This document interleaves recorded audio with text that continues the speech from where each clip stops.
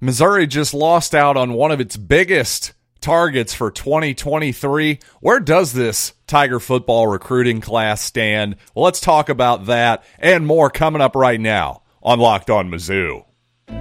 You are Locked On Mizzou, your daily podcast on the Missouri Tigers, part of the Locked On Podcast Network, your team every day.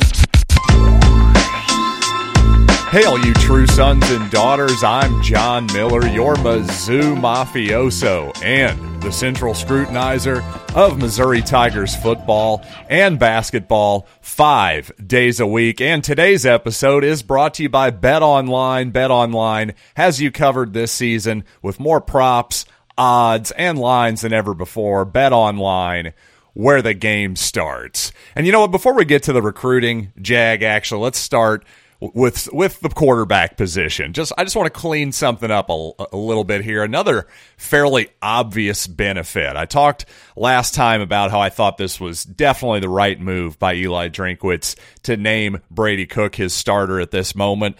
But another fairly obvious benefit may go without saying, but I want to say it anyway. This means that Brady Cook is going to get all the first team reps for the next 2.5 weeks or 3 weeks, however long it is until Missouri kicks off. I guess it's less than 3 weeks now. Be 20 days, I do believe, if I'm doing my quick math here. I know you're all impressed. But in all seriousness, that's a big thing. Not only just for confidence, for camaraderie, just getting the sixth sense between him and his receivers. I think this is all very important. Not that Cook hasn't been throwing to these guys all off season, but hey, let's take out all the guesswork and get the best guys, the best 11 we can out on the field as much as possible and try to get that chemistry going with Brady Cook. And by the way, I've seen a little bit of confusion online. Some people have been wondering, gee, does this mean Jack Abraham isn't going to stay around at Missouri? Well, he's definitely going to be staying around at Missouri, folks. If he wants to continue to play college football, it's going to have to be here. He had to petition the NCAA for a medical waiver this season, I do believe. So this is absolutely his last season of college football, barring something completely and utterly unprecedented and unforeseen. So at this point in camp, yeah, Jack Abraham is definitely here to stay. He's going to be on this Missouri roster for 2022. Now, frankly, Tyler Macon is another story. I really hope Tyler sticks around. I like him as a player. I like him as a kid. But who knows? If I were him, I'd be looking at the tea leaves here and going, well, looks like Brady's going to start this year. Looks like Sam Horn is coming in strong. Perhaps he's going to push for playing time as early as next season. I just could see Tyler maybe looking around a little bit, seeing if there's maybe another opportunity for him out there. But you know what? We've talked enough about the quarterback position. Let's talk about some of the guys who protect the quarterback. And I tell you, it's really good to hear that Missouri left tackle Javon Foster is generating quite a bit of NFL buzz, it seems, these days. Now, I will be 100% honest with each and every one of you and tell you that I don't even really attempt to evaluate individual offensive line play. Now, I'm pretty good at telling if Missouri is winning the battle at the line of scrimmage or not as a group, but frankly, again, grading offensive linemen on an individual basis, not my cup of tea whatsoever, and I think if 99% of football watchers are honest with themselves, they probably aren't that good at it either.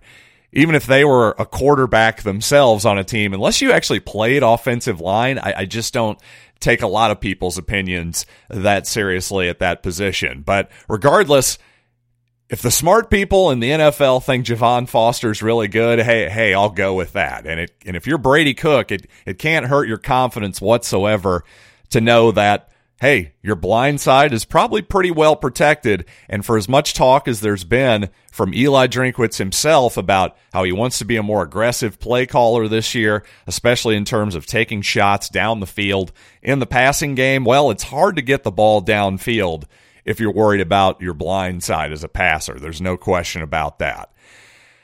By the way, even though I just admitted that I'm not an individual offensive line savant whatsoever, in fact, quite the opposite, I just have a feeling that Connor Tollison is going to be good for Missouri. I really do. Again, a guy who, coming out of high school, had a really good rank, a 4-star type player. I've heard observers at camp say he looks athletic, coming out of his blocks, pulling around the end, all that good stuff. Just seems like a guy who's got his head screwed on right, seems like a smart young man, all that good stuff. It just seems like he's a good fit at that center position. Again, this is all just vibes, just me feeling it out and feeling out, frankly, what the coaches and other players are saying about young Connor Tollison. I was worried when Bence Polgar was ruled ineligible, the Buffalo transfer. Certainly in depth terms, that is a little bit worrisome, but I think perhaps Connor Tollison would have eventually won this job anyway. But regardless, if he is your starter, it certainly would be nice to see him anchor that position for a few years to come. Now, earlier in the offseason, speaking of the offensive line position, I talked a lot about how this is a really important cycle in terms of recruiting for the Missouri offensive line for the future. Just a lot of really good prospects in this state and in this area, but unfortunately, one of those big prospects, East St. Louis lineman Miles McVay, has committed to Alabama. And guess what, folks? I hate to say it, when Alabama comes calling more often than not, if you're Missouri, you're probably going to lose that recruiting battle. I think Miles was genuinely into Eli Drinkwitz and Missouri and all that good stuff early in the process. But hey, again, he didn't have Alabama early in the process. So, that's going to happen. You win some, you lose some, I suppose. Not much you can really do about that, but McVay was one of 3 linemen that I really put a spotlight on in my previews for this upcoming class, and it hurts to lose him. It really does. But fortunately, there is one more of those 3 guys out there. Again, Caden Green committed, the Lee Summit product, committed to Oklahoma. Fortunately, he grew up in Oklahoma as an Oklahoma fan, so not a big surprise there. You were hoping Missouri could maybe make some inroads, but it does look like another Kansas City product. Raytown's Logan Reichert still looks like a Missouri lean at this point, according to all the recruiting services that I follow. But at the same time, again, after what was just an incredible last class for Missouri, where they got 5 of the top 10 players in the state, and if you want to throw in Luther Burden in there, you got 6 of the top 11 there. If you want to include East St. Louis as part of the Missouri area, fine and dandy. You can make it even look better and say that Missouri got 6 of the 11 in the area. But the Tigers so far, with just 2 of the top 10, they could get one more. There's a 4-star safety from Cardinal Ritter in St. Louis named Marvin Burks, who Missouri seems to be in decent shape with. Not sure which way he's leaning. That could be then 3 of the top 10. If you want to expand it out to 12, well, Missouri did get Josh Manning, who's rated as a 4-star receiver. But again, not the same thing as 2022. Is this something that we should be worried about? Well, let's talk more about Mizzou football recruiting and some basketball targets to keep your eyes on as well. But first, I want to tell you about BetOnline, the #1 fastest and easiest way to check in on all your gambling needs. Find all your favorite sports and events at the #1 online source for odds, lines, and games. And there's just all types of good props out there. A lot of team NFL props that I get into this time of year. I'm kind of wanting to fade the Arizona Cardinals. That's one of my first. I think their over-under is 9.5, something like that. I shouldn't talk out of the side of my mouth here. I don't even know the odds, gosh darn it. But you know where you can find it. You can find the exact odds over at betonline.net, where the game starts.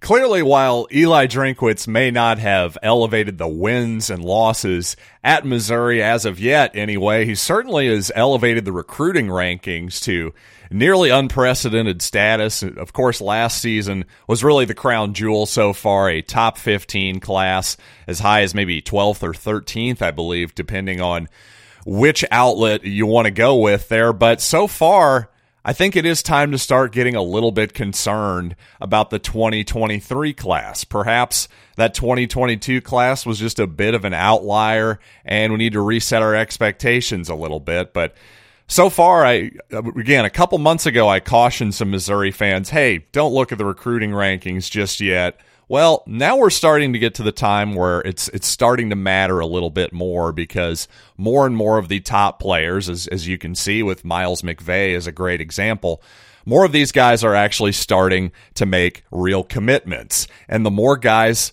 at the top who start making commitments, well, then it's a bunch of 3-star guys who start filing their way in, guys who have been sort of, on the back burner, on the waiting list, if you will. So these classes are going to start filling out pretty quickly, but so far, Missouri, 69th in the country, according to Rivals.com. Now, it looks a little bit better. A part of that is because of the small amount of commitments that Missouri currently has. For instance, Missouri with 9 commitments.